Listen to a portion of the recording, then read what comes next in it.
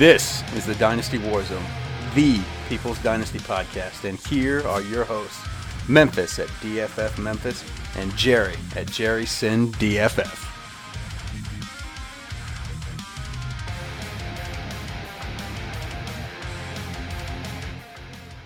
Hey, fellow Warzone listeners. My name is Zach Camps. If I'm not golfing or slinging my hands of Monster, I'm usually thinking about Dynasty Fantasy Football. A couple months back, I joined the Patreon just to take my Dynasty passion to the next level. And I'll tell you what, well, let's just say there's writer downers for days in the Patreon. As a member, you get access to the bonus pod where the guys take the filter off and talk about a wide variety of topics that maybe they won't cover on the normal show. You also get access to Memphis and Jerry for one-on-one advice, personal dynasty dilemmas. They'll tackle them for you, help you out with it. You just don't get that anywhere else. But I'd say my favorite part about the Patreon is the group chat. Tell you what, these guys are some excellent minds, tons of fun. The fire in there is amazing. Great platform to post trade questions, debate rookie values, share insight, interact with some cool people from across the globe. Shout out to those guys in Australia. They're blowing my phone up all the time. The best part is there's no Twitter trolls or Facebook trolls arguing about stuff they don't know anything about. So if you want to enjoy your Dynasty experience even more, win those championships, pause the podcast right now, sign up, and you can thank me later in the group chat. What's happening, guys? Happy Wednesday, and welcome to the Dynasty Warzone, the People's Dynasty podcast. And today's topic is going to be a continuation of our 3-team parlay series. Now, what's that? That's where Jerry and I are going to break down 3 teams for the upcoming 2020 season, but we're not going to do it in the traditional fashion that a lot of other podcasts do, where they'll do the AFC North or the NFC South or what have you. We're just going to take 3 teams, one that finished last year in the top 11 of points, a team that finished in the bottom 11 in points, and then a team that finished somewhere in the middle. So that way we can talk about a really good team, a really bad team, and a team in the middle. Break it down. What are we thinking? What do we see happening in 2020? Of course, we'll go back and revisit anything we need to. This is going to be part 2, but I'll tell you who's never number 2, because he's number 1 in my heart. He is the co-host of this show. He is the man of the hour and the man with the power. Jerry Sinclair, how was your Memorial Day, buddy? It was good. I read a book outside and I smoked a cigar. I've been wanting to smoke a cigar for a while. Sat down, relaxed, strapped the dog to the chair, and just enjoyed the sunshine. It's a rarity. See, there's a few seasons in Michigan. There's winter, there's late winter, there's construction, and then there's 3 days of nice weather. And today was one of those 3 nice days. So it was good. How was your Memorial Day, and how are you, my friend? Well, I did 2 things that were mostly fun. Now, this is my quote-unquote busy season, so I did work both Saturday and Monday. Hey, but that's the cost of doing business sometimes when it is your season. But on Monday, I was able to take part in one of my gym's annual fundraisers, which is the Murph. That is the workout for CrossFit named after Lieutenant Michael Murphy, who was part of the movie Lone Survivor. Now, Marky Mark played Marcus Luttrell, but Michael Murphy is also depicted in that movie. But anyway, the workout consists of a 1-mile run, 100 pull-ups, 200 push-ups, 300 air squats, and another 1-mile run with or without 20-pound weighted vest. Of course, I opted for said vest, knocked 8 minutes off my time from last year, and then I grabbed some of our buddies from the Patreon. I grabbed 5 of those guys, and we did a 2-round mock startup draft that we're going to bring to the Warzone listener on Friday. Had some audio imperfections that I wanted to clean up, as these guys are loyal supporters and listeners of the Warzone. So what a better way to spend some time with them. I agree. And listen, I actually saw someone running with one of your little weighted vests, and I thought of you, and I was like, you know what?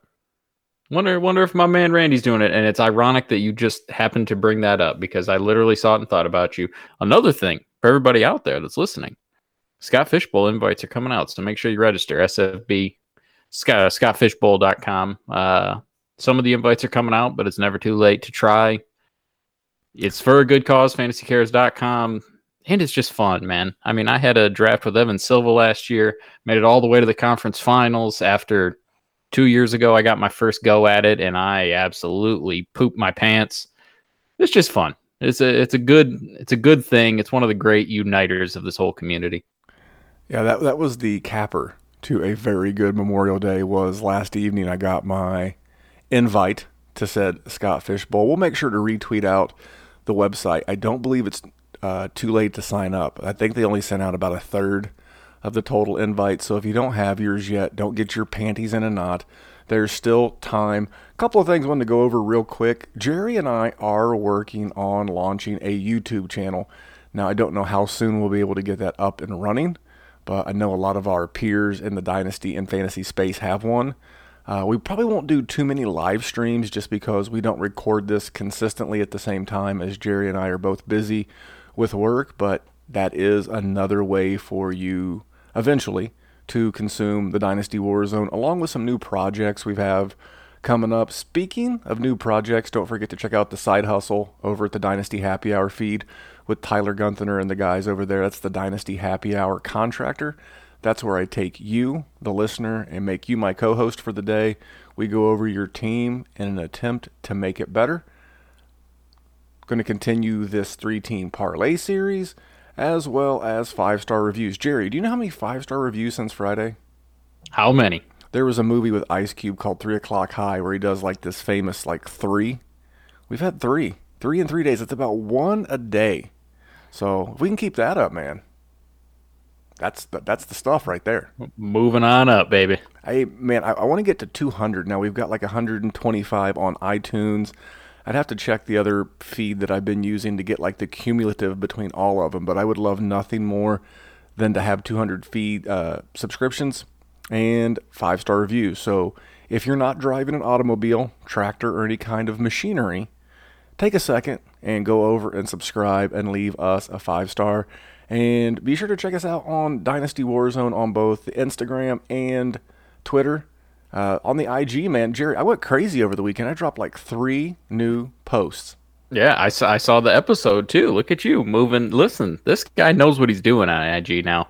Tech savvy. I'll tell you what was the coolest part is one of the people who found the Dynasty Warzone via the Dynasty Happy Hour Contractor, a young man named Lucas. He and I spent the better part of Monday morning going back and forth as he was preparing for a live draft. And that's not something I normally have time for, especially on Monday when I was working. But, hey, it was a new way of reaching out, as well as at dynastywarzone@gmail.com. Not everyone who listens to this podcast wants to go into the cesspool that can be social media. If you need to get a hold of me or Jerry, that's another way to do it, at dynastywarzone@gmail.com. You can check it out. Jerry, you want to hit like something we haven't done in like months? You want to go over a couple of bits of news? Oh, all right. Okay. Carlos Hyde, Seattle Seahawk. Where does that hit you on the meh meter? I mean, right smack dab at the top of the meh meter. If there's anything that's more meh in that whole backfield, I don't know what it is. And listen, sorry, Rashad Penny. You really tried. You almost got an opportunity for a second there, but you didn't actually. You know, before Mr. Penny got hurt, I was never a fan of what I presumed. Now, to be fairness, it's a presumptive take, but I never presumed him to be like the most, fitness fanatic.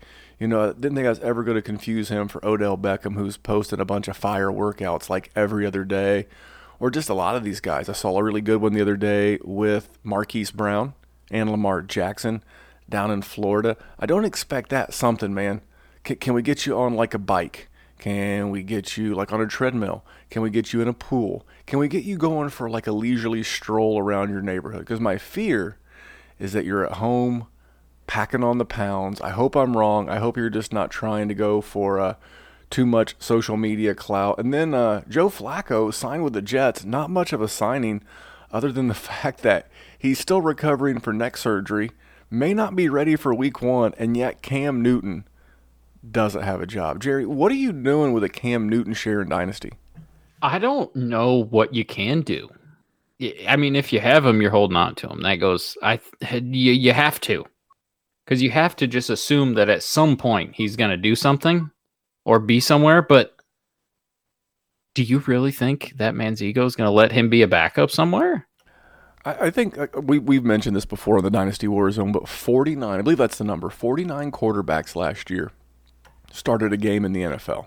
If I'm Cam Newton, I'm just going to lay out, continue to work on my fitness, get my arm right, because let's be honest, it's been almost, really since 2017, since Cam's put up memorable stats. He's been banged up the better part of 2 years, and it's not like he's lit up either the real NFL scoreboard or the fantasy scoreboard in a while.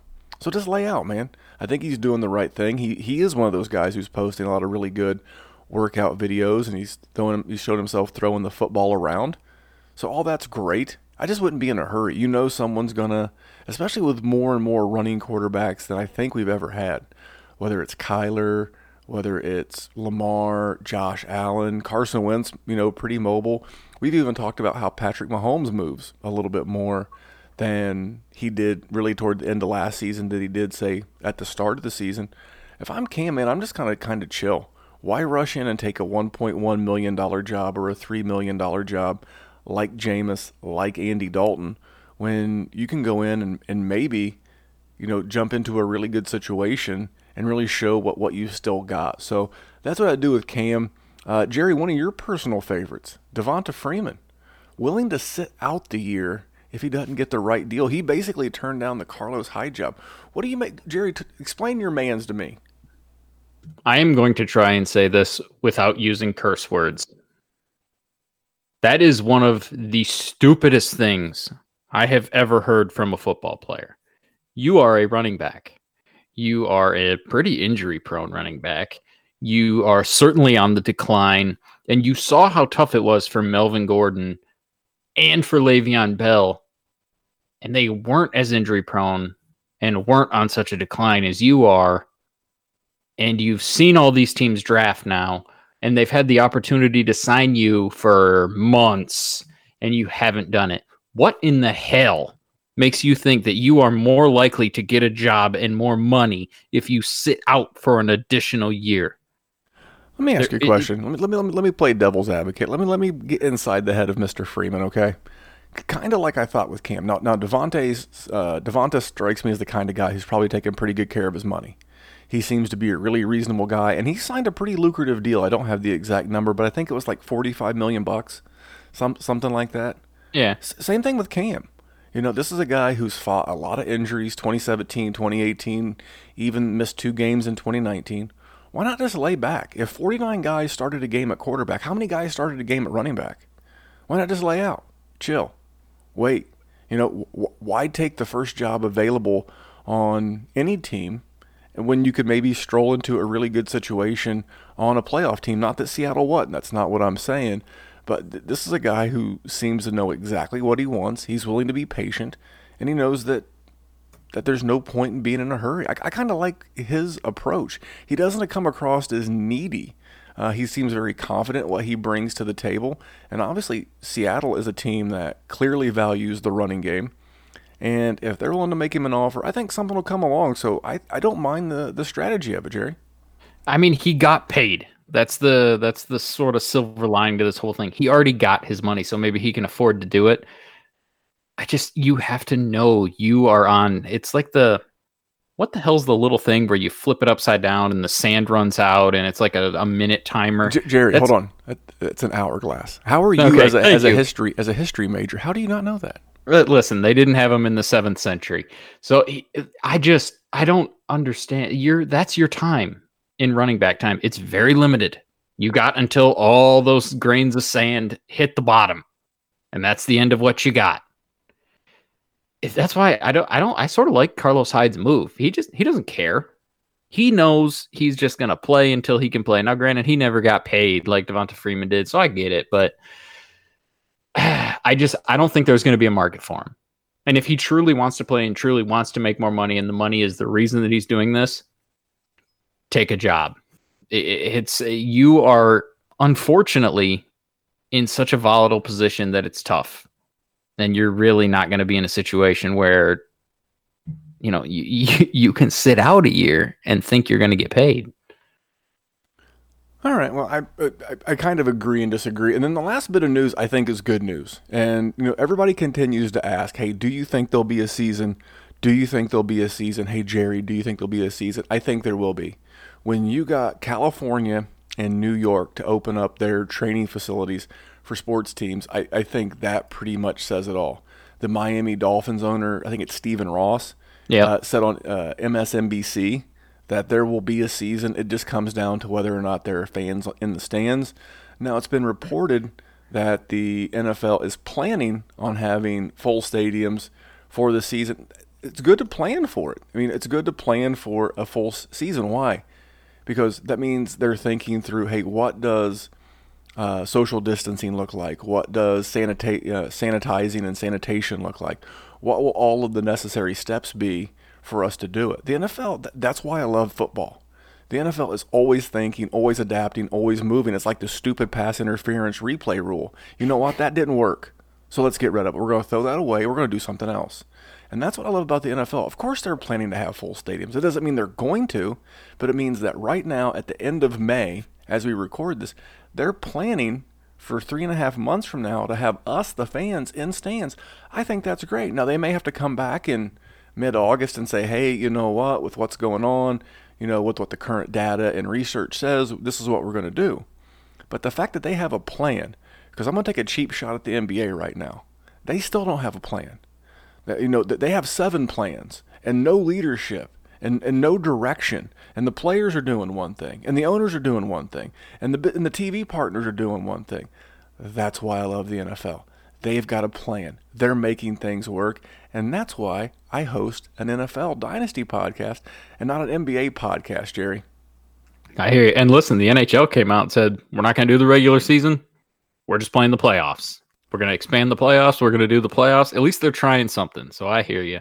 And I think we're playing too. I think there will be fans in the stand. Here's the thing.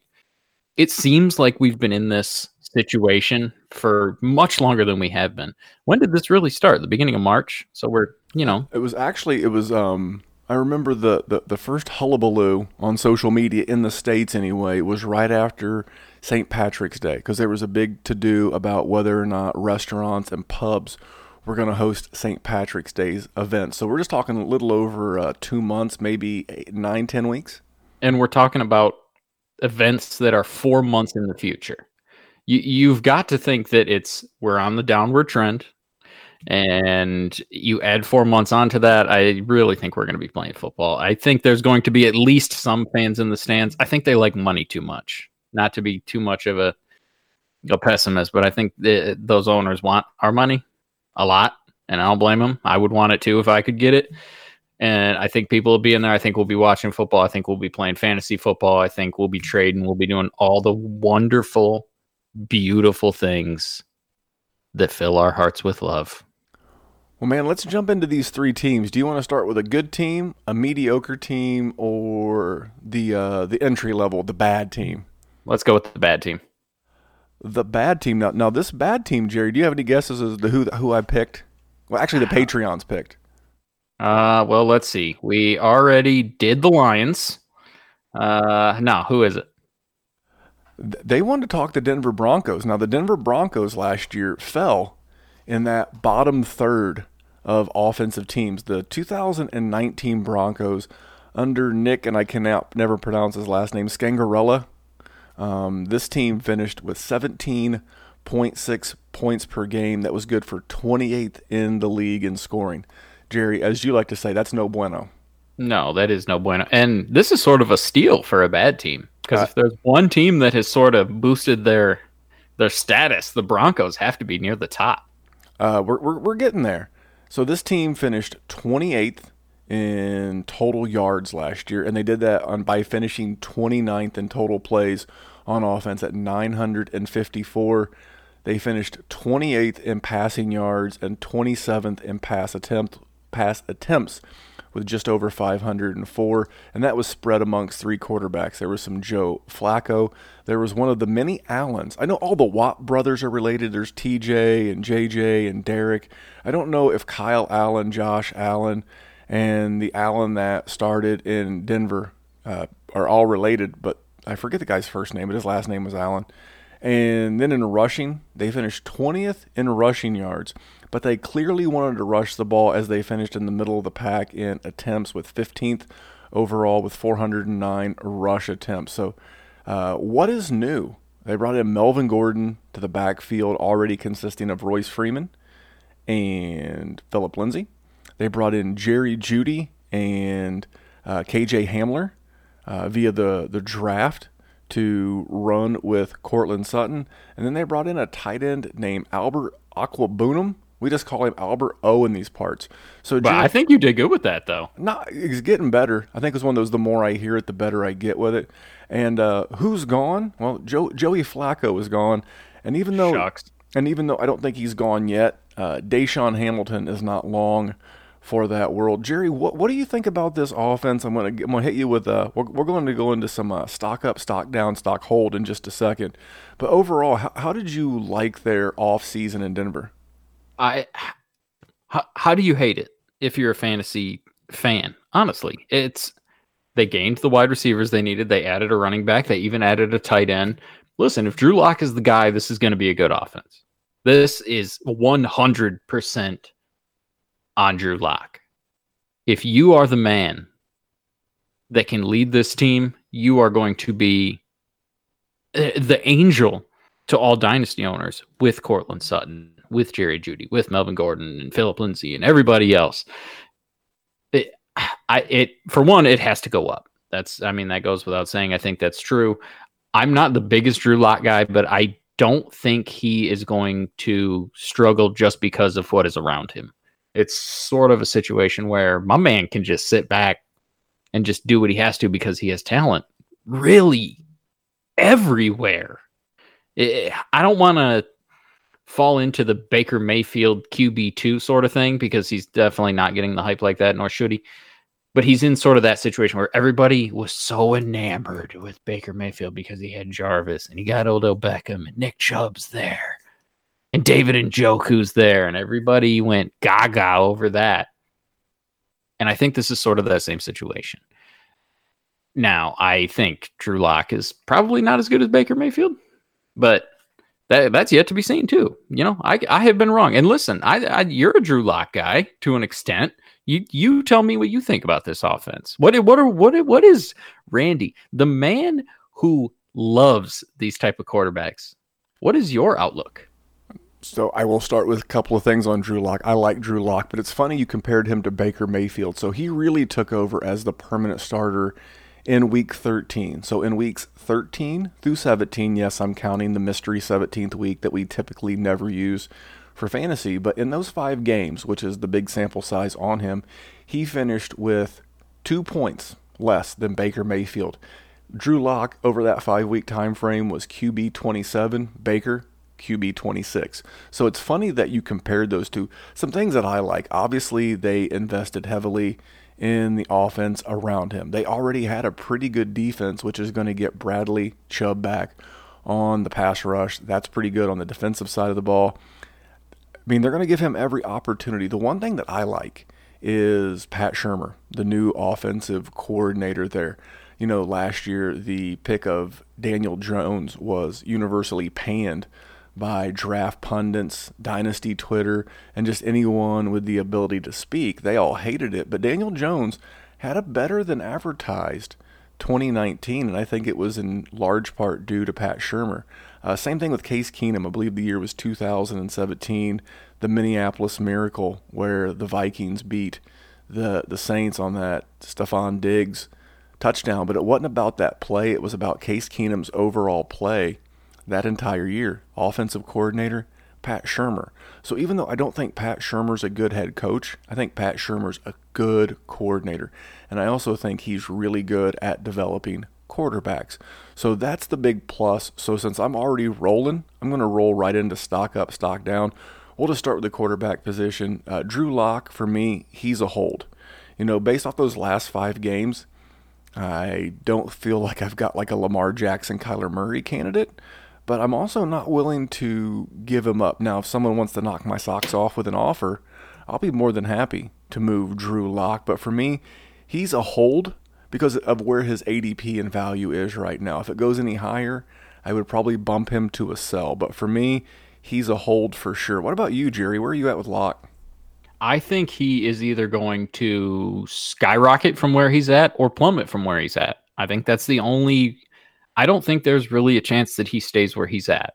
Either he's going to have it and he's going to be young and he's going to have tons of talent that's around him and he's going to succeed, or he's just not going to be the guy and he's going to be replaced soon. He's going to be that Mitchell Trubisky that's just, he's going to be toxic and people aren't just going to want him anymore. I think he's extremely polarizing, and I think 2020 is the year we're going to find out.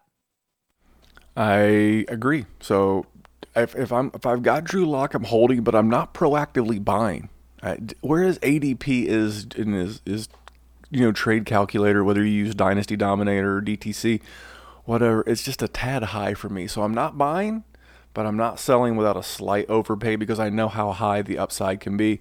Let's kick it over to these running backs, Jerry. Melvin Gordon, and I almost call this team hold, as in almost everyone is a hold for me. Melvin Gordon and Phillip Lindsay, they're both holds to me. I'm not actively buying either. If I had to buy one, I would be buying Phillip Lindsay. Whenever you've got one of these interesting tandem backfields, I'm always going to take the cheapest one and hope to get my share. This is a backfield that you're going to hear me say this term a lot as we cover some of these teams. We're going to cover another one here in just a minute. I'm calling them double trouble. And this is a backfield that you're going to see a lot going forward. There's so few bell cows anymore. Would you agree? Oh, yeah. So you're going to see backfields like this with Melvin Gordon, with Phillip Lindsay, where I think both guys can contribute. Last year, Phillip Lindsay was the RB19. He averaged 12.3 points per game in PPR. And I think that's repeatable. This is a team clearly that wants to run the ball. You know, we always talk about Mike Zimmer in Minnesota who run the ball. Well, Vic Fangio is very much the same. So it will be interesting to see what Pat Shurmur does with this offense. But where are you at with these two running backs? So I've never been a Phillip Lindsay guy. So I think that still remains the case. If I have him, which luckily I don't because I'm not his guy, but let's say, hypothetically, I am waiting until he has a game where he has a pulse and I'm getting rid of him. I think Melvin Gordon is a better back than he is.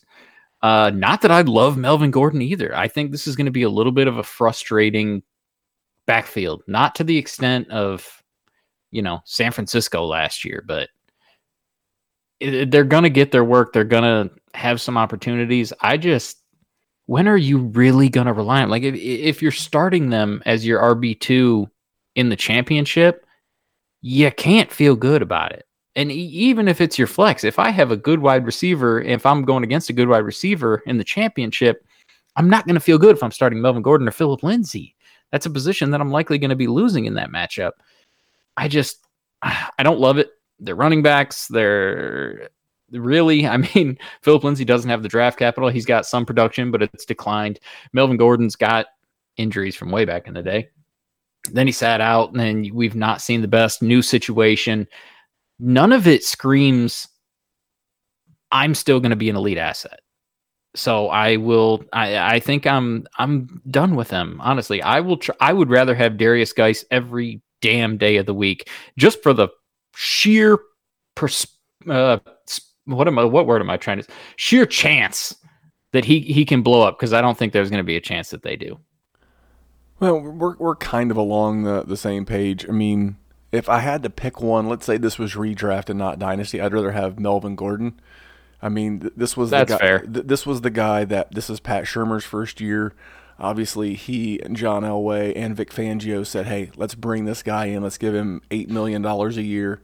So he would be the one I'd rather have. But this is not a great offensive line.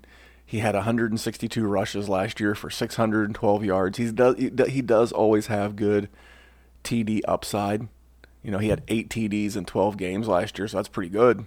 If you really think about it, that was on pace for double digits in a single season game.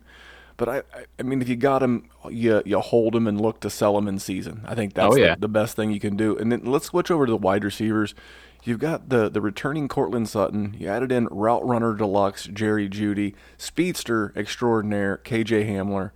Where are you at with these guys? Stock up, stock down, stock hold across the three? All right. KJ Hamler's tough for me. He's a tough sell. In college, dude was awesome. He did it against good teams. He was consistently electric, unbelievable. I don't know if such a little guy can continue to do that and be fantasy relevant in the NFL. Because he's little. My man's like me little, which is not good if you're going to get hit by superhumans in the NFL. So that scares me a little bit. Compared to where you're getting him in rookie drafts, I guess he's probably a hold because he's not. I mean, he's worth a shot. If he can hit, then you'll be happy. But I'm not gambling on him a lot. As far as Jerry Jeudy is concerned, I think it's stocked down 100%. We're talking about a dude that was, I don't know, he's been the wide receiver one going into the 2020 class up until the end of the 2019 season we just had, and CeeDee Lamb jumped him. But he was still right there. It was still close. There was still a debate between Lamb and Jeudy. And then he lands with Sutton, and everyone wants to poop on Sutton, and I don't see that. We're talking about a dude that in his second year exploded. He has a rapport with Drew Lock. Why would I think that that's going to change for a college wide receiver who did extremely well with other talent in his offense, but didn't blow them out of the water? He didn't make Devonta Smith irrelevant. He didn't make, Jalen Waddle irrelevant. He didn't make Henry Ruggs irrelevant in that situation. Why would I think that's going to happen to Sutton? I don't think he's the guy. I think he's maybe Amari Cooper. I think he's going to be that frustrating. You really think he's going to be an elite asset, and he's just pretty good his whole career. And as far as Courtland Sutton goes, I'm buying the hell out of him because people want to think that Jerry Jeudy's going to jump him. And I really, truly don't think that even in the least bit, Randy. Anyone that's done a startup with me will tell you that I don't think that at all. I don't have shares of Jerry Jeudy. I have tons of Courtland Sutton. I know Sutton's your man too. So you tell me what's going on here. Well, I'll start from the bottom and work my way up. With KJ Hamler, I don't really have any interest unless it's a best ball share. He's clearly the kind of guy that, when he was drafted, the, smart asses on Twitter were like, there's finally a wide receiver that Drew Lock can't overthrow. I'm like, don't hold your breath. Drew Lock could overthrow anybody. He's got a cannon in that thin air. Don't hold your breath. He's the kind of guy who could easily have a stat line of like 3 catches for 168 yards and 2 touchdowns and totally win you a week in best ball. But he is nowhere near going to crack a head-to-head where I have to set a 2 or 3 wide receiver lineup or a flex. He's not that kind of an asset. So if it's not a best ball, he's not for me. Jerry Jeudy, he was my wide receiver one pre-NFL draft. He is the guy that I have dubbed my 2020 A.J. Brown.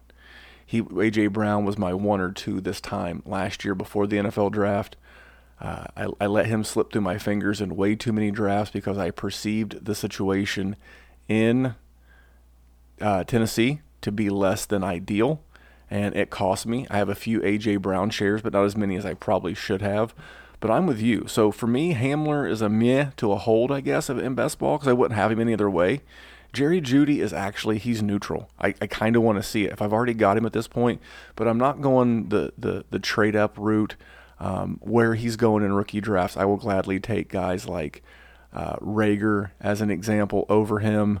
And then let's get to my man Courtland Sutton. Now, in the perception of the Dynasty Twitter sphere, his stock is down, but give me that dude. Out of all these guys, it's, puzzle pieces, things that fit together. The way that Drew Lock plays the quarterback position and the way that Courtland Sutton plays the wide receiver position, they fit. Those are puzzle pieces. Drew Lock out there throwing what I like to refer to as YOLO bombs. Who's going to go up and get it? The big man, Courtland Sutton. And this is a guy who continues to just be a much better wide receiver. Going into year 3, I think he'll have a big year. He may not be a target hog, but I think he's the kind of guy that his value continues to, I won't say dip slightly. Man, give me all that Courtland Sutton. I'm gladly in, and I'll go into the tight ends. Noah Fant, for me, he's down in the industry. He's a hold up, but I'll tell you why. It's his new teammate, Albert O. Let's be honest. Noah Fant started the season in the doghouse with Coach Vic Fangio. I don't want to go as far as to call him an O.J. Howard type, but I have concerns. When they were in the pre-draft process, you were talking about Drew Lock, they actually proactively asked Drew Lock, hey, should we draft Albert Okwuegbunam? Albert O. He was like, yeah. I think these guys had 17 combined red zone touchdowns when they were at Missouri together. Man, that makes me nervous. And with the investment you already have in Noah Fant, I would rather have neither. So for me, if you've got Albert O, and I know people were getting him cheap, dirt cheap, in rookie drafts, like I'm talking 4th, 5th round, in some cases UDFA. So I would much rather have him at cost than Noah Fant, because this entire offense is a mystery to me. Jerry, I know where you're at with the wide receivers. What about the other two pass catchers, Fant and Albert O? All right. Noah Fant was my top tight end last year. I don't think he showed anything that suggested that he's not capable of succeeding in the NFL. But, like you said, at cost, I will take Albert O every single time, because not only is he cheap, Randy, like you said, 17 touchdowns. This man, in his first season of college football with Drew Lock, had 11. He had 11 touchdowns. They play 11 games. He already has a rapport. What makes me think that he's going to just explode right to Noah Fant now? I can't see it. If Albert O can play in the NFL, if it's shown that he has it, Drew Lock's going to find him. He knows him. He's good with him. What he had that rapport was not with Noah Fant last year. It was with Cortland Sutton. So Noah Fant's tough because I love the talent. And I think that's sort of a lazy take, because it's like calling a nice 2x4 a nice 2x4. If you watched Noah Fant play, you think he's pretty good for a tight end. But I think I am going to have more Albert O than a little bit, because he's going to be one of these guys that's so cheap. Even in redraft, he's going to be one of the guys that I take in the last round and just boop, because for all I know, he's going to be the guy there, and that's going to be the steal of steals. Yeah, if you can find a fellow owner who's high on Fant, the term I like to use is happy to be wrong. So coaching staff and any changes there, obviously Pat Shurmur, the head coach, is still Vic Fangio. I actually think that the Shurmur effect will be good. I think that you're hoping for 2017 Case Keenum. Case Keenum that year finished as QB 14 overall. He attempted about 30 pass attempts a game. He had 3,500 yards passing and 22 TDs on a team that had a pretty decent year. And I think if you asked Vic Fangio and Pat Shurmur behind the scenes if he had that kind of a year, I think that they would gladly take it. I think they would gladly take a playoff berth, a playoff win, and then let's see what happens. Because I see some parallels between these two teams with the good defense, a defensive-minded head coach. So all in all, for me, are we up, down, or neutral on this offense? Obviously up. I don't think it's going to be hard for them to do better than their 28th overall in points last year and their 28th in total yards. I see good things. I think this is actually going to be more of a running team than a passing team, but there's going to be games where there's going to be shootouts because they play against the revamped Oakland Raiders. They play against the Kansas City Chiefs twice. So I see some shootouts. I have them as a slight up. I'm not as uppity up like the rest of the world, but I do see a trend toward the positive. Where are you at, Jerry?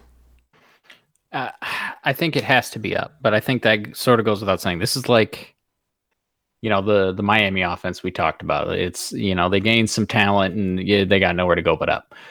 But I think I agree with you in the same sense that we sort of, calmed the storm on the Cleveland Browns when Baker Mayfield was going to be the QB2. I think that's sort of the same situation. There's going to be games where, oh my goodness gracious, Memphis, they are going to look good. But then there's just going to be big fat gaps where Drew Lock looks like he sort of looked like at times last year. I think it's up. I think it's got to be up because they were, where did you say they finished last year? 20 what? They finished 28th in points per game and 29th in total plays. I think both those numbers would have to go up. Yeah, I think they're going to finish probably right around in the middle of the pack. So I think it'll be a pretty big jump, but I don't think it's to the hype that we're hearing. There's people out there talking like this is a top 5 offense, and I don't think we're ready for that. If you told me in 5 years, or maybe not five's too long. If you told me like in 2 years it was a top 10 offense, I could see that. If everybody reaches their height of their talent, then sure. I could see some really good things, but you're not going to see it as early as 2020 with a modified offseason. All right, Jerry, we started from the bottom. Where are we going? Middle or the top of the top? We might as well go polar opposite. Let's just go to the tippy top. All right, because this is one of my absolute favorite offenses. This is the Los Angeles Rams. They finished 11th, so they barely made the criteria of a team inside the top 11, but they did score 24.6 points per game last year. Again, that was good for 11th. They were 7th in total yardage with just a shade under 6,000.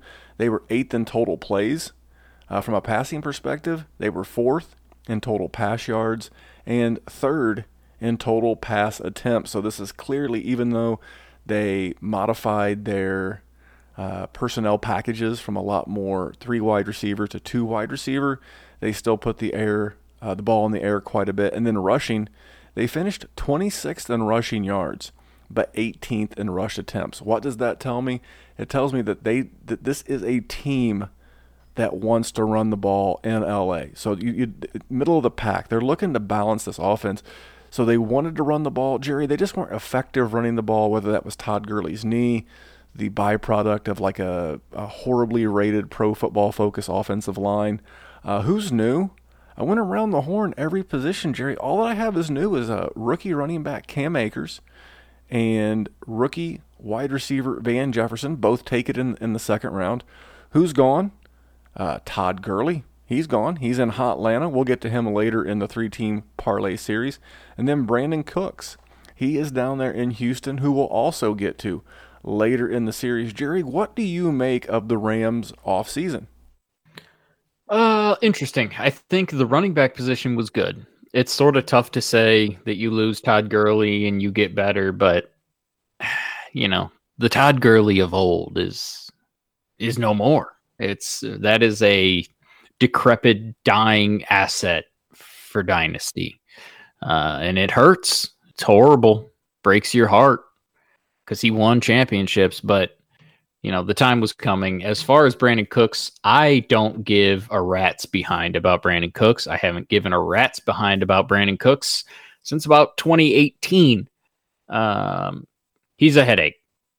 And you never know when he's going to do good. And there's always one game where he goes for 130 and 2 touchdowns. And you go, oh, cool. That's Brandon Cooks. And then the rest of the season. So as far as the offseason goes, I think they did pretty good. What are your thoughts? So we're going to break down each position group. So I'm going to go into it a little bit. But you, as a whole, I know we talk about McVay and we talk about Goff and we talk about Cooper Kupp a lot. Did they help themselves? Did they hurt themselves? Well, this is an offense that I've always, I don't say been an admirer of, but I really like this team. I think I always have. I like Sean McVay. I like fantasy points, Jerry. I think that's how you win championships. If you've never known that, your dynasty and fantasy teams have to score points for you to win. Did you know that? I'm going to write that down, actually. You should. See, this makes sense. This makes sense why I don't win fantasy championships. It's one of the damnedest things. And guys on the Rams just put up points. I think Cam Akers is just the thing to help this team. Now, I don't know what his role is going to be, and I'm not going to sit here and project him right into 2017 Todd Gurley, 2018 Todd Gurley. I think that would be foolish. I think that would be a mistake. We just can't grant him the 14 TDs that Todd Gurley had last year. We'd like to. It seems easy. I actually see a little bit more of a committee approach, something that I've tend to read a lot of out there in the non-fantasy circles as it relates to football, whether that be beat writers or the Locked On Rams podcast, things like that. They tend to think that it's going to be Cam Akers and a little bit of Darrell Henderson. Now, that would not surprise me if by the time the season was wrapping up, if it wasn't a workhorse role for Mr. Akers, but to get off the ground and just to cover the team, I like it. I like what they did, and I like the Van Jefferson pick. It was Jerry. You ever seen someone taken in like a dynasty rookie draft in round like 2 when you think, man, you could have got that dude in round 4? Mm-hmm. And that's where I was with Van Jefferson. I'm like, okay, I like the guy, but why now? Why now? You could have got like a defensive player. This is a team that had a lot of defensive losses in free agency, and it just struck me as weird. I don't mind, Todd Gurley being gone with all those touchdowns, and Brandon Cooks. I actually low-key want some cheap Brandon Cooks. We'll get into that when we get into Houston. Stock up, stock down. What about Jared Goff, Jerry? I think currently, if I remember correctly, his ADP is in the teens. I think it's like QB 13, 14. I know you're a fan. I am a fan. I have Jared Goff just about every damn place that I have a dynasty team because it's sort of unpopular to like him at this point. There was a time when I think people liked him, and I think that changed in a heartbeat. He struggled last year a little bit. It was a rough year. Don't get me wrong. I just did the startup. I took him at 112. It was a reach. QBs get a lot of points in that league. I didn't want to get stuck. I didn't have a pick for almost 30 picks. It was a reach. I have him in a startup right now. I think I got him in the 4th or 5th. I get Jared Goff everywhere. I like Jared Goff. He's easy to get. He's good. The offense is going to pass. Cooper Kupp is a G. Robert Woods is one of the most disrespected wide receivers in the league. I love Tyler Higbee. If there's going to be a guy that I own in more leagues than Tyler Higbee, I would be very surprised. Maybe Juju, because I love me some Juju, but he's going to be my dude everywhere. I like the offense too. I think the narrative is either it's staying the same or it's stocked down, which is all the more right for me to just go out there and buy him because I have been. I'm in total agreement. I'm buying, been advocating a lot for him. So on the Dynasty Happy Hour contractor, I've actually been advocating for a lot of the guys that I've been helping over there. He's a guy. So what if I told you last year that Jared Goff set a career high in completions? Did you know that? I did not know that. What if I told you he also had a career high in attempts? Hey, what do you know? And then he was 50 yards short of a career high in passing yards. He still finished with 4,638 total passing yards. What was different between that and his really awesome season of 2018? 10 TDs. That was really the big difference. He had 32 TDs in 2018. He only had 22 last year. Now, let's factor in 14 rushing touchdowns for Todd Gurley, and let's say Cam Akers or Henderson, will get there in a minute. Let's say they get 8. I think that automatically inflates that number up closer to 28 to 30, Jer. I'm really bullish on Jared Goff. He's the guy that I think you should be out buying in Superflex leagues. He is going to be a guy. So in 3 years with Sean McVay, he's been, I believe it's QB 13 on a season, QB 12 on a season, and QB 3 on a season. And he's done all of that with the same head coach. I mean, this is a team that's going to have continuity going into the offseason. I love it. Pour Jared Goff right into my veins because he's cheap. He's a guy that you can get for QB2 prices that's going to give you a QB1 return. All right, let's go to the running backs. Jerry, where are you at with Henderson and Akers? And I really don't consider Malcolm Brown a dynasty asset, so I'm not going to spend a lot of time on him. I also don't. I think I have the unpopular opinion of not entirely loving the backfield. I think it is going to be pretty productive because they do want to run the ball. They are generally pretty damn good at running the ball. And the running backs find the end zone. And if there's one thing that just makes you smile is when your running back finds the end zone. And I think that's where Todd Gurley has made his bread and butter for us. But they did not trade 2/3 to move up in the third to take Darrell Henderson with the same front office, the same head coach, and then take a running back in the second to just use one. I really can't believe that. And the thing about Darrell Henderson is he's pretty good. He was a great running back. He was a good prospect coming out last year. I just can't get behind the fact that Cam Akers is going to be a workhorse. Maybe it's also my bias of Cam Akers. I have always just seen a guy that, yes, the Florida State offensive line was bad. The offense in general was bad. I get it. At some point, stand out. At some point, I need to see you overcome that.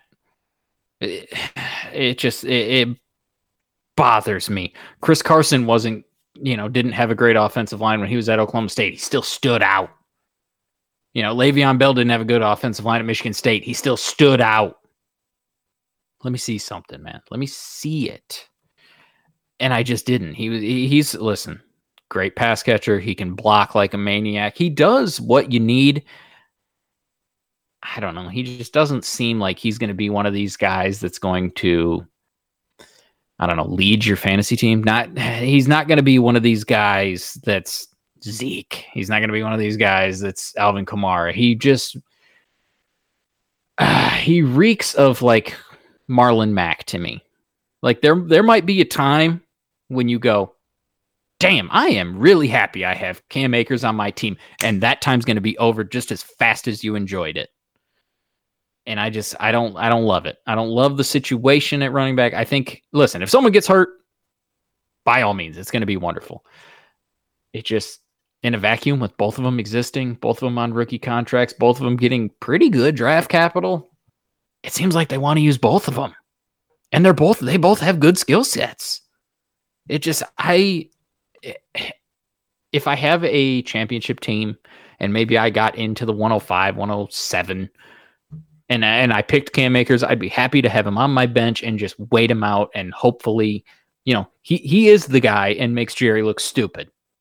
Listen, it's happened. It'll happen again. But if I'm relying on him going into 2020, no, absolutely not from me, sir. Well, I think you're well on the way to looking stupid. I don't know that the kid's going to be like Saquon Barkley or even Miles Sanders last year, but I don't think Darrell Henderson's the guy. I don't think he fits this run scheme. I think they tried to put a round peg in a square hole. I think he'll still be used on some passing downs. I think Cam Akers, due to his blocking prowess, because this is a bad offensive line, yeah, it may start off very similar to Miles Sanders, where he'll be used sparingly and he'll come on strong late. This is still a team that I think wants to contend and thinks they can contend, and they're going to lean on this kid, and I think he's by far the best running back in the backfield. Darrell Henderson, you might as well hold, in case I'm wrong, and Jerry's right, that they're both... No. Listen, I don't think Darrell Henderson is some supreme talent either. I just really don't love either of them. I don't think either of them is going to be one of these guys that in 2022 or 2023 we're talking about guys you have to have. I don't. I don't know that from the talent standpoint. I disagree. I think from the opportunity standpoint, I think we're going to look back a year from now, and I think Cam Akers is going to be one of the 3 rookie running backs we look back on and say, hey, I wish I had more Cam Akers. But anyway, let's jump over to the wide receivers. We got Robert Woods, the perennially disrespected Robert Woods, I may add. My man Cooper Kupp, and then Josh Reynolds. I'll just roll right in, man. I think Woods' value on the quote-unquote market is about flat. Man, he's a stone-cold buy for me right now. Get that man out there. He's out there in every set. He is just a baller. He's a back-end wide receiver 1, super high-end wide receiver 2. Let's just call him top 15 for easy math. He's got some positive TD regression coming his way. I just love this man. Cooper Kupp, I think he's about the same. I mean, how can I tell you he's going to go up much higher than wide receiver 4 overall in PPR last year? The only thing I can say is that people are like, well, he didn't get used as much in down the stretch. Guys, he was coming off of an ACL injury. 95% of all football players not named Adrian Peterson struggled the year after ACL surgery. Look at Allen Robinson from 2018 to 2019.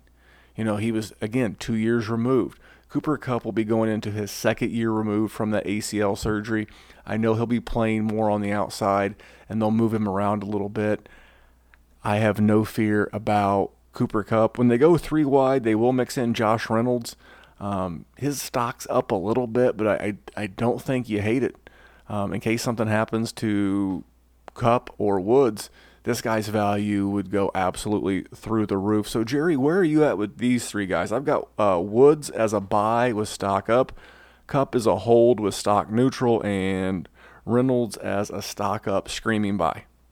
I think I am pretty much chalk with that.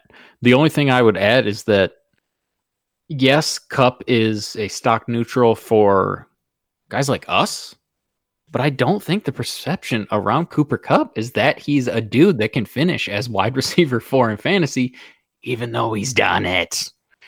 He's not a sexy sizzle guy. He's just delicious, wonderful steak that's seasoned perfectly and it's juicy and melts in your mouth. But the problem is guys love the flashy. They love Calvin Ridley, who will get you 900 yards, but he'll get you some touchdowns. You know, I like fantasy points. We talked about fantasy points earlier. Cooper Kupp's a dude that gives me fantasy points. So I think you're right saying that it's stock neutral. I don't think much has changed during the offseason, but I think the perception is going down a little bit. It's just creeping. As far as Robert Woods, what does this man have to do to get some damn love in this business? 1,100 yards, year before 1,200 yards. The problem is he got 2 touchdowns last year. Touchdowns are lucky. Touchdowns you can't predict. They happen. Mike Williams can get you 10 touchdowns, and then the next year he can get you 1,000 yards, and people think he's crap because he didn't get to 10 touchdowns. Touchdowns happen. Touchdowns are fluky. It's lucky. Robert Woods is a beacon of consistency at the wide receiver position, and he's cheap, so he's definitely stock up. Josh Reynolds, sneaky. That was good. Because people want to talk about Van Jefferson, and people want to just ignore that wide receiver 3 spot. But every time he's been given an opportunity, kid's been pretty good. Kid's shown he can hang. I like it. I liked all 3 of those calls. All right, and let's go into the very polarizing tight end position. We did leave out Van Jefferson there. I would just throw Van Jefferson in there as a guy to get thrown in on trades. He was going in like the late 2nd, 3rd, sometimes even 4th round of Superflex rookie drafts, and people don't love him. But based on their cap situation, as of today, end of May 2020, LA has about $1 million in 2021 cap room. And let's just say they've got some expensive guys to try to re-up, like Jalen Ramsey, like Cooper Kupp. It's going to be safe to say that someone's going to be gone. So be scooping up cheap Josh Reynolds and cheap Van Jefferson where you can, because they could be forced into a starter's role in 2021 due to the money. And let's get into the tight end position. You got my man Tyler Higbee and Gerald Everett. Now, I have Higbee as a hold, although I think he's going to go bananas this year. The reason why I have him as a hold is I think his tight end premium ADP, where he's going right now in drafts, is about right, maybe a skosh high. Some people are very cautiously optimistic. Not me. The tight end position is one of those ones where if you don't have one of the big 3, Andrews, Kittle, or Kelsey, you're really just kind of hunting for a dude. And this guy, man, if he plays like he did the last 5 games of the year, you got a dude. I would be cautious overpaying for him just in case he can't replicate what he did. And then Gerald Everett, I know a lot of people like him, but he's the one without the contract. And we just talked about their cap situation, and they drafted Bryson Hopkins out of Purdue. Someone's going to be gone in 2021, and it's probably Gerald Everett. So when they're in 2 tight end sets, yes, Everett will be on the field, but if I had to put the value on a guy, it's Higbee. At the combine, the coaches were all like, they were stunned, like they didn't know how to react to how Higbee performed down the stretch. So Everett's still a hold for me because he could get the opportunity next year somewhere else, and so that makes him a hold. I wouldn't give him away, or if Higbee gets hurt. And then Higbee's kind of a hold, but I could see him being worth a whole lot more next year. Jerry, where are you at? So I don't really give a dog crap about Gerald Everett. And as a person whose name is Gerald, usually I tend to like guys with my name. I don't care about him at all. Tyler Higbee's better. Sorry, I know he did some things when other players were injured. If you are a tight end in the NFL and you can show that you can go for 107 yards, 116, 111, 104, and 84 consecutively, I'm sorry, how do I not think you're an elite asset? How many tight ends in this game can do that? What do we see? George Kittle, Kelsey, Ertz, Andrews, and how often have they done that? 4 straight games with 100 yards in a row and 5 with over 80 yards. That's absurd. That's insanity. I think he's 100% a buy because I think this dude is on the precipice of greatness. I will say it. Go ahead. If I was a coach, you'd have to show me that you could stop him. And I guess opposing defensive coordinators said last year when they were playing the Rams, they're like, we don't know what to do with this guy. Now, mind you, if he plays in the NFC West with George Kittle, and other opposing defensive coordinators are saying, we don't know what we're supposed to do with Tyler Higbee. He's going to be a scary matchup. And let's look at some of the games where they didn't do well. St. Louis scored 7 points against San Francisco. He had 3 targets. They beat Chicago 17 points. He didn't play. They lost to Baltimore. They got slobber knockered.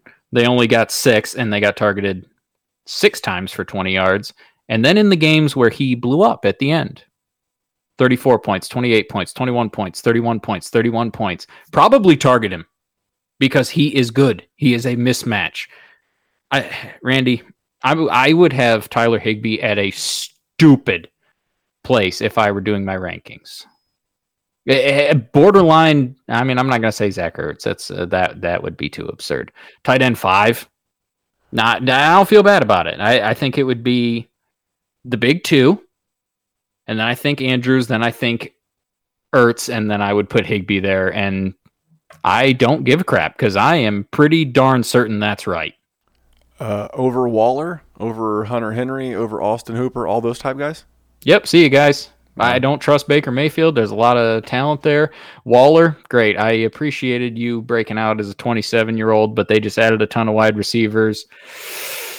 Not buying it. I'll take Higbee. I'll take that offense because you know what? None of those guys did anything close to what Tyler Higbee did in his first real shot, taking the bull by the horns. I can't wait. So I'm going to say overall, I'm again, I hate to be so tepid, but I'm slightly up. I mean, this has been a hot offense for 3 years in a row, and I think the defense got bad. I think the offense will have to play behind a lot, which means the ball will be in the air. I see nothing but fantasy goodness here. So for me, this is up, even if it is ever so slightly. Jerry, where are you at? I think it's probably about the same, but to a little extent up, just because I think Goff's going to turn it over a little bit more. They'll find the end zone a little bit, but I think it's going to be about the same, just little bits. Some of those games that they struggled in, like I mentioned, where they scored 6 points or 10 points, I think they'll improve on that. All right, well, let's get into this third and final team. We'll move this one along a little bit. This is my favorite team, Jerry. This is the Indianapolis Colts. The Colts last year finished 16th in points per game, right dead in the old middle, with 22.6 a game. From a total play standpoint, they were 25th, which I found to be odd. But and I'm sorry, 25th in total yards, but 18th in total offensive plays. So it wasn't the most efficient offense in the land. They were 30th in passing yards and 25th in pass attempts. There was a little Brian Hoyer, the Destroyer, mixed in there.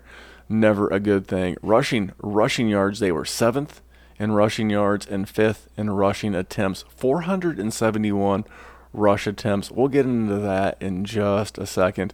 Who's new? Uncle Phil Rivers is new, the new starting quarterback. Jacoby's still his backup.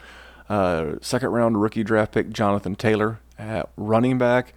Second-round rookie wide receiver Michael Pittman Jr. They brought in tight end Trey Burton.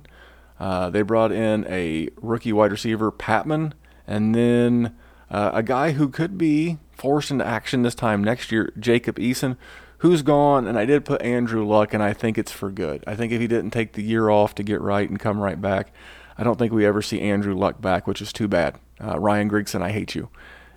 Jonathan Williams, who had a couple of flashy games there. And then, Jerry, one of your favorites, Devin Funchess, no longer in the horseshoe and blue. So let's get into this, Jerry. What do you think about my Colts offseason? Okay. I think as far as the rookies were concerned, I loved the hell out of it. Phillip Rivers that's an interesting sort of thing. Jacoby Brissett's younger. He wasn't great. He wasn't going to be great. But I feel like it's like a Band-Aid to the problem. You were still going to win with Jacoby Brissett. You're still going to win a little bit with Phillip Rivers. You're never going to get the QB of the future, but you're also probably not going to win enough to make any noise in the playoffs. I don't know. It's a weird move. As far as fantasy is concerned, though, I think Phillip Rivers is going to be pretty good, because if there's one person that just don't give a damn, guess who it is? Phillip Rivers. I mean, outside of Jameis Winston, that dude, you want to talk about YOLO bombs? Oh, yeah, that guy will get it. And he'll get it to Michael Pittman and that big fella. And T.Y. Hilton's going to be able to put the burners on and get open. I think it's going to be good. I think you guys are going to be successful. I think it's going to be better than it was. It was an interesting offseason for you guys. And we'll talk about running backs in a bit. Yeah, for me, Uncle Phil, I mean, whatever. He was finished as QB 18 overall last year in your basic 4-point per passing touchdown leagues. So more than usable in 2 QB formats. It just may come sporadically. I think play action will mean more with Pittman. So we'll get it. I actually like the offseason a little bit. They did some interesting stuff with a trade for DeForest Buckner on the defensive side of the ball. That's not really what we're here to do. So we'll get into this. For me, Uncle Phil, he's either a hold or a sell. If you're not a contender in Dynasty, you just need to move Uncle Phil. And maybe you have to wait. Again, lots of guys are going to get hurt at the quarterback position. That's going to be your most prime time to sell. Unless someone comes through and gives you a decent offer. And what do I mean? I mean like a second. You know, if you're a non-contender and you see a contender out there who maybe lost Jameis, they were counting on Cam to come back, offer him Phillip Rivers for Jarrett Stidham. Who cares? If Jarrett Stidham never materializes beyond 2021, guess what? You're out absolutely nada. Zip. Zero. Because Uncle Phil is going nowhere but out of the league. He's got a head coaching job of a Alabama high school. And here's the one thing. If Jarrett Stidham actually hits to any degree, you just hit a scratch-off ticket. If you can give Uncle Phil up for Jordan Love, you know Green Bay's got to use him at some point, because what's the point of having a quarterback on a rookie contract if you don't have him out there? Because that's the whole benefit of having a quarterback on a rookie contract. So those are the kind of guys I'd be looking to get rid of Phil for.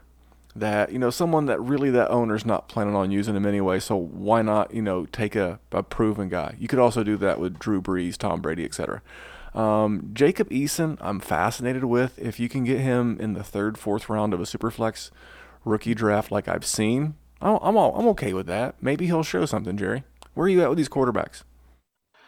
I don't think any of them are really ready. If you want me to be truthful, I don't think any of them are the guys for the future. But I can't really argue with any of your takes, Randy. If you can get something for Phil, later, man. I'll miss you.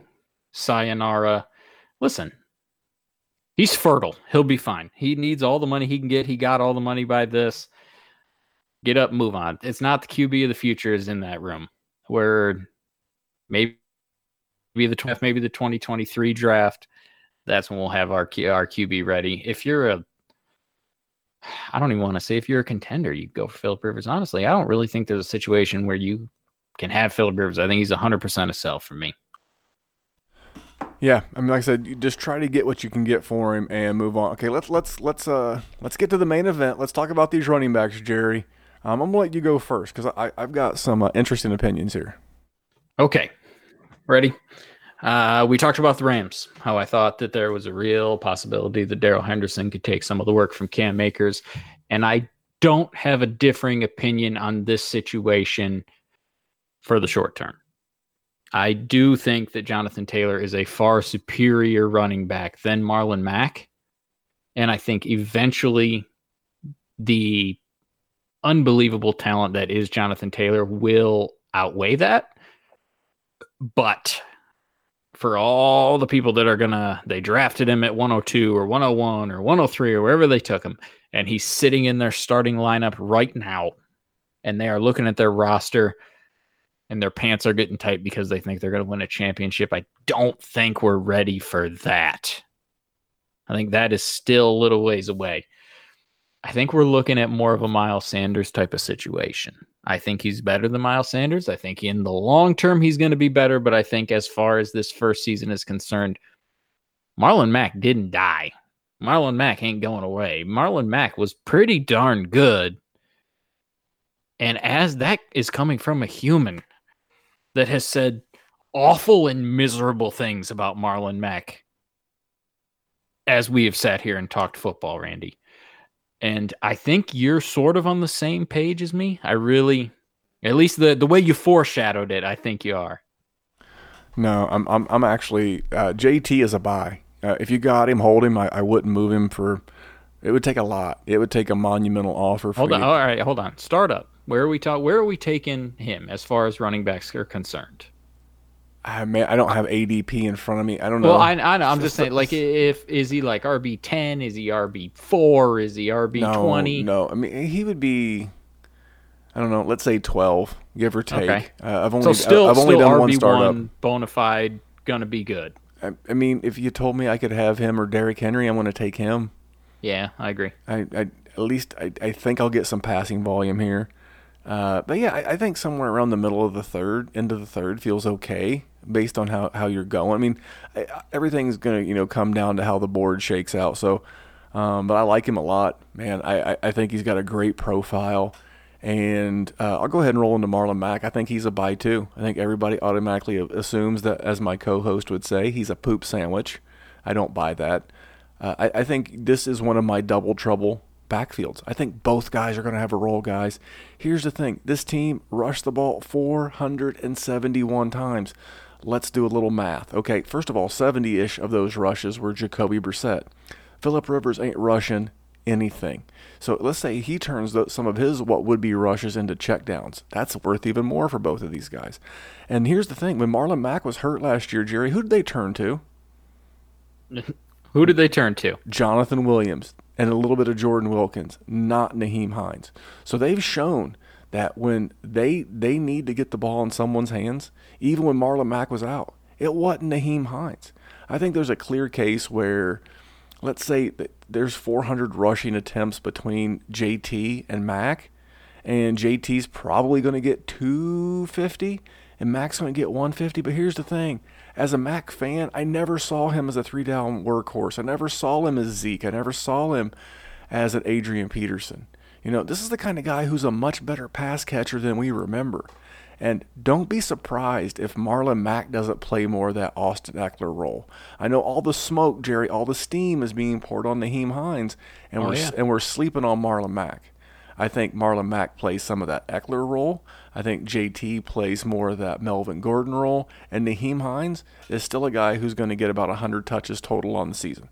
That's what I think. So for me, both of these guys at their current cost are both buys for me, JT and Mack. All right, let's have a little talk about Marlon Mack, because he's one of these guys that we both think he's going to have value, and I don't think that's a popular take across the community. At some point, you would think that Jonathan Taylor is going to be the workhorse. Would you agree with that? I do not. The Colts have not used a workhorse. You're not going to get a guy who gets 80% of the workload. You're just not going to do it. You're not going to give a guy, like I said, they rushed the ball 471 times. You're not going to give someone 300. You're just not. This is a team with playoff aspirations. The rookie wall is real. Both of these guys are going to have a sizable workload between receptions and rushes. I mean, both guys could have 250 touches this year between the two. Let's talk about going forward, though. Do you think they're going to keep Marlon Mack in Indianapolis?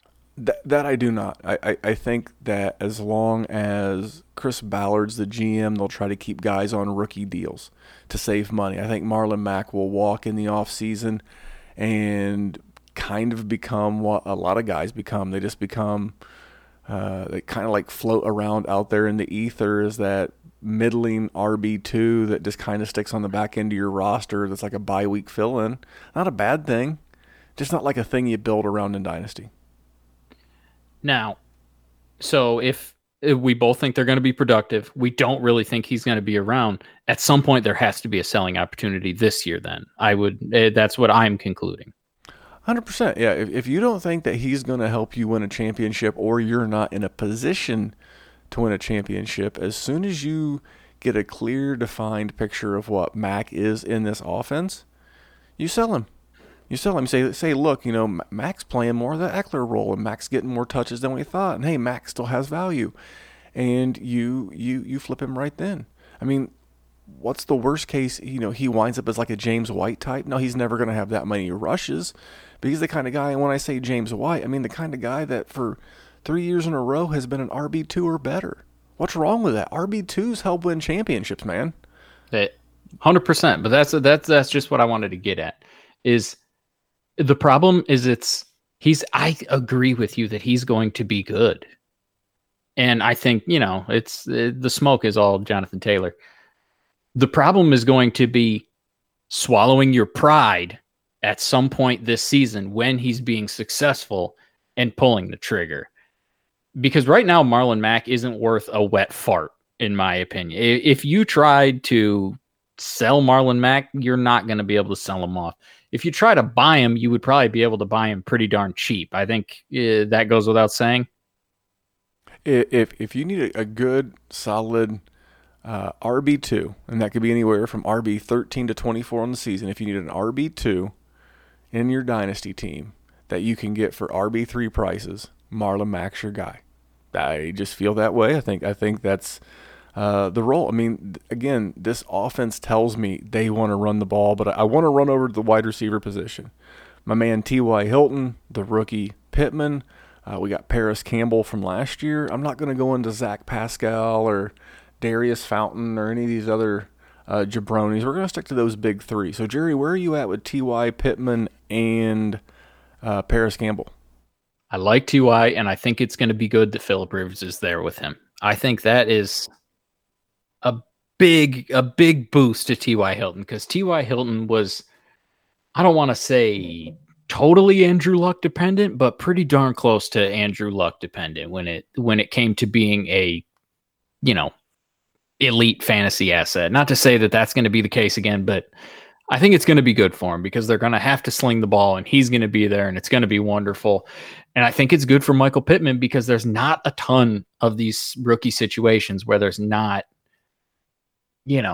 tons of competition. I think Michael Pittman is in one of the very select few situations where he can be productive immediately, where he can join the offense and be that Terry McLaurin, where he shows up and he shows out. Jerry Jeudy's going to have lots of competition. CeeDee Lamb's going to have lots of competition. You can like their talent more all you want, but when it comes to the numbers on your fantasy scores, I don't think they're going to meet up with what Michael Pittman does initially.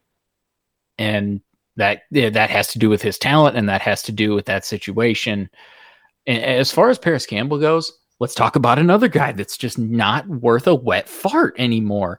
This was a dude that was in the first round last year in a lot of drafts. We're talking like 107, 108 in a lot of drafts. You think you're going to get anything close to that right now? I think that dude's an easy buy. We're talking about a dude that had, 4.39 speed or something like that. And now you got Rivers coming to town.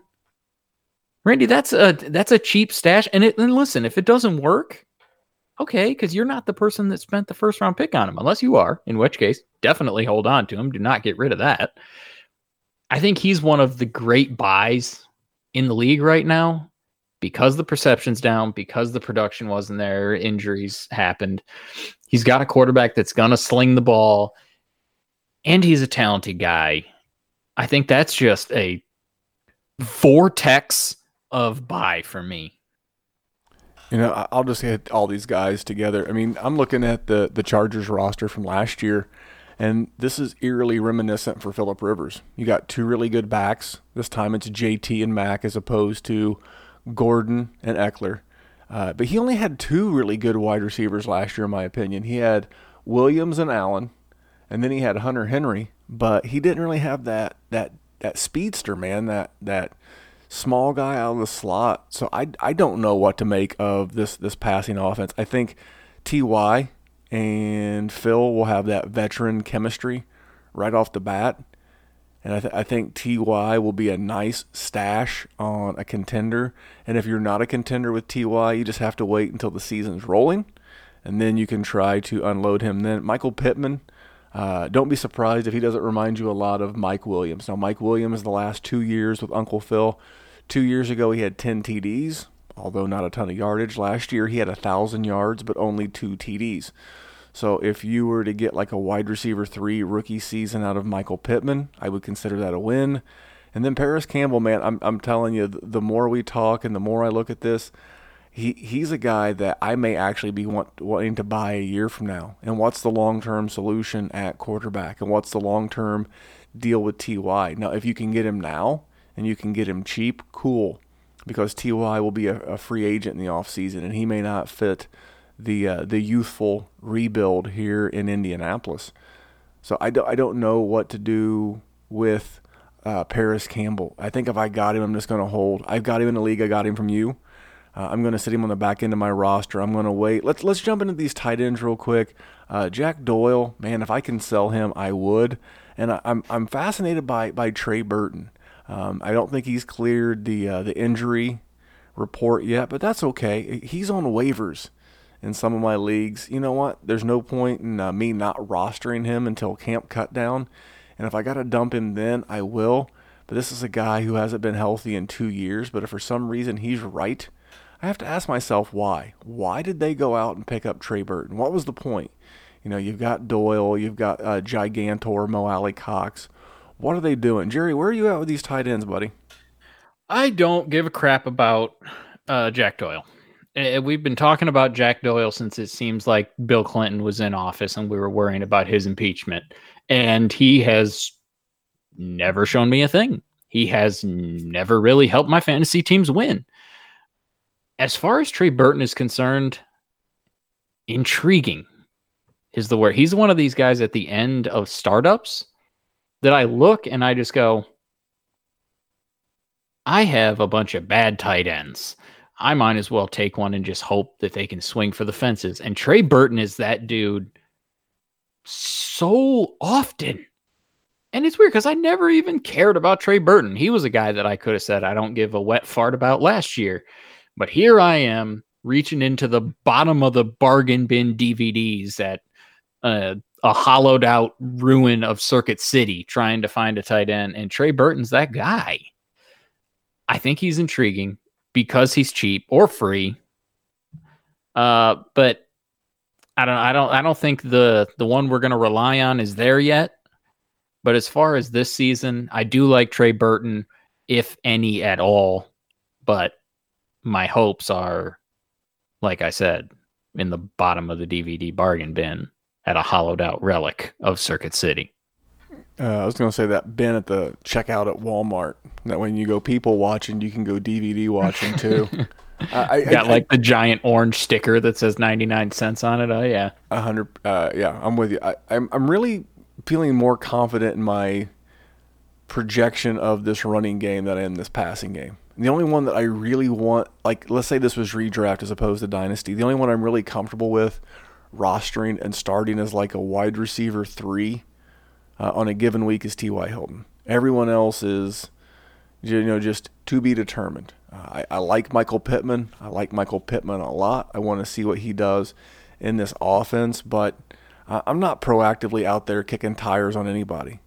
Usually in a situation like this, you want the cheapest one. I'm not even sure I want Paris Campbell, and I damn sure don't want Zach Pascal. So there you go, Jerry.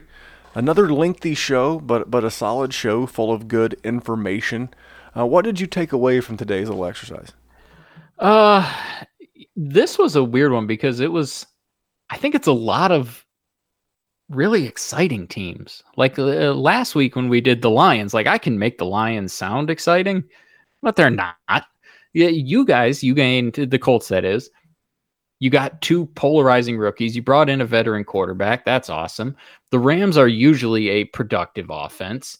It's just today was a fun one because there's a lot of guys that were just it's super fantasy relevant at every single position for the most part on everybody except for I would consider the tight ends for the Colts. Every single position group we talked about had relevant players. Yeah, I feel like this one went about an hour and 20 minutes, and we'll have some coming up in a couple of weeks. It'll go like 14 minutes. And there you go. And Memphis did a poor job of planning this out. No, it's been a lot of fun. And we're doing these deep dives because there's not a lot going on right now. And if anything changes of any real significance, if Cam Newton were to sign in Indy or Denver or whatever, of course we'll go back and we'll resurface that later, like we did a little bit of news at the beginning of this. Oh, Jerry, by the way, did you know that this is the 98th straight week we've had at least a Wednesday Dynasty Warzone? My goodness. Not like 98th episode. No. 98 straight Wednesdays in a row. We're talking holidays. We're talking vacations. We're talking no service. We're talking, hey, can we get people to jump on and help co-host? 98 straight Wednesdays, man. I'm pretty proud of that. Not bad when we both work. You went to Italy at one point. I'm a full-time student too, so it's listen, we make it work. And listen, kudos to you. Listen to what the people don't know. Listen, they hear me talk, and they hear you talk more than me because I am not as consistent as you are. But I'm like a Marlon Mack asset. You're the Zeke. You're the Zeke of this show, and I appreciate. And listen, that's why you're the man. That's why you get all the credit that you get, and you deserve more than that because you're a bad Randy. Jerry, we don't curse that much on this show. And on the Patreon, completely different story. But that's the one thing. If you've made it that far, if you're looking for a consistent podcast, I know a lot of our peers right now, they start winding it down for the summer. Jerry and I are just going to keep this thing rolling. We know that as a Dynasty player and a Dynasty consumer, we're rolling this thing out. We'll be back here next Wednesday, and we'll also be here on Friday with that bonus mock draft with 2-round startup with our Patreons. And on the way out, please head over to iTunes, Stitcher, Podbean, leave us a review, subscribe to the show, keep checking us out. And on behalf of Jerry, I am Memphis, and here at the Dynasty Warzone, we're just trying to make the world a better place for fantasy football. We'll see you back here real soon. Folks, Kyle here. I'm a physical therapist and a fantasy football junkie. I've been doing Dynasty for a year, and I joined the Dynasty Warzone Patreon about 6 months ago. And never have I felt more comfortable with having Memphis, Jerry, and the guys in the Patreon chat help me with buys, sells, and navigating free agency and rookie draft. I can't recommend them enough. And so join the Patreon, because if you ain't first, you're last. Are you looking for a reminder of your fantasy football greatness? Are you looking for something to set your league apart from those dime a dozen jabroni leagues out there? Then head over to TrophySmack.com and hook your league up with the best trophies in the game today. And not only will you get the best trophies in the game today, you can get a free championship ring up to a $59.99 value by entering in the promo code DWZRing. You pick out your trophy, which one do you like? You put it in the cart, you add the ring to the cart, you add the promo code DWZRing, makes the ring free, and your league is now a step above the league down the street. So if you're looking for the best, you want to be the best in the game, you want to have the best league in town, go over to TrophySmack.com, get that trophy, get that ring, use that code DWZRing, and let's have a big season.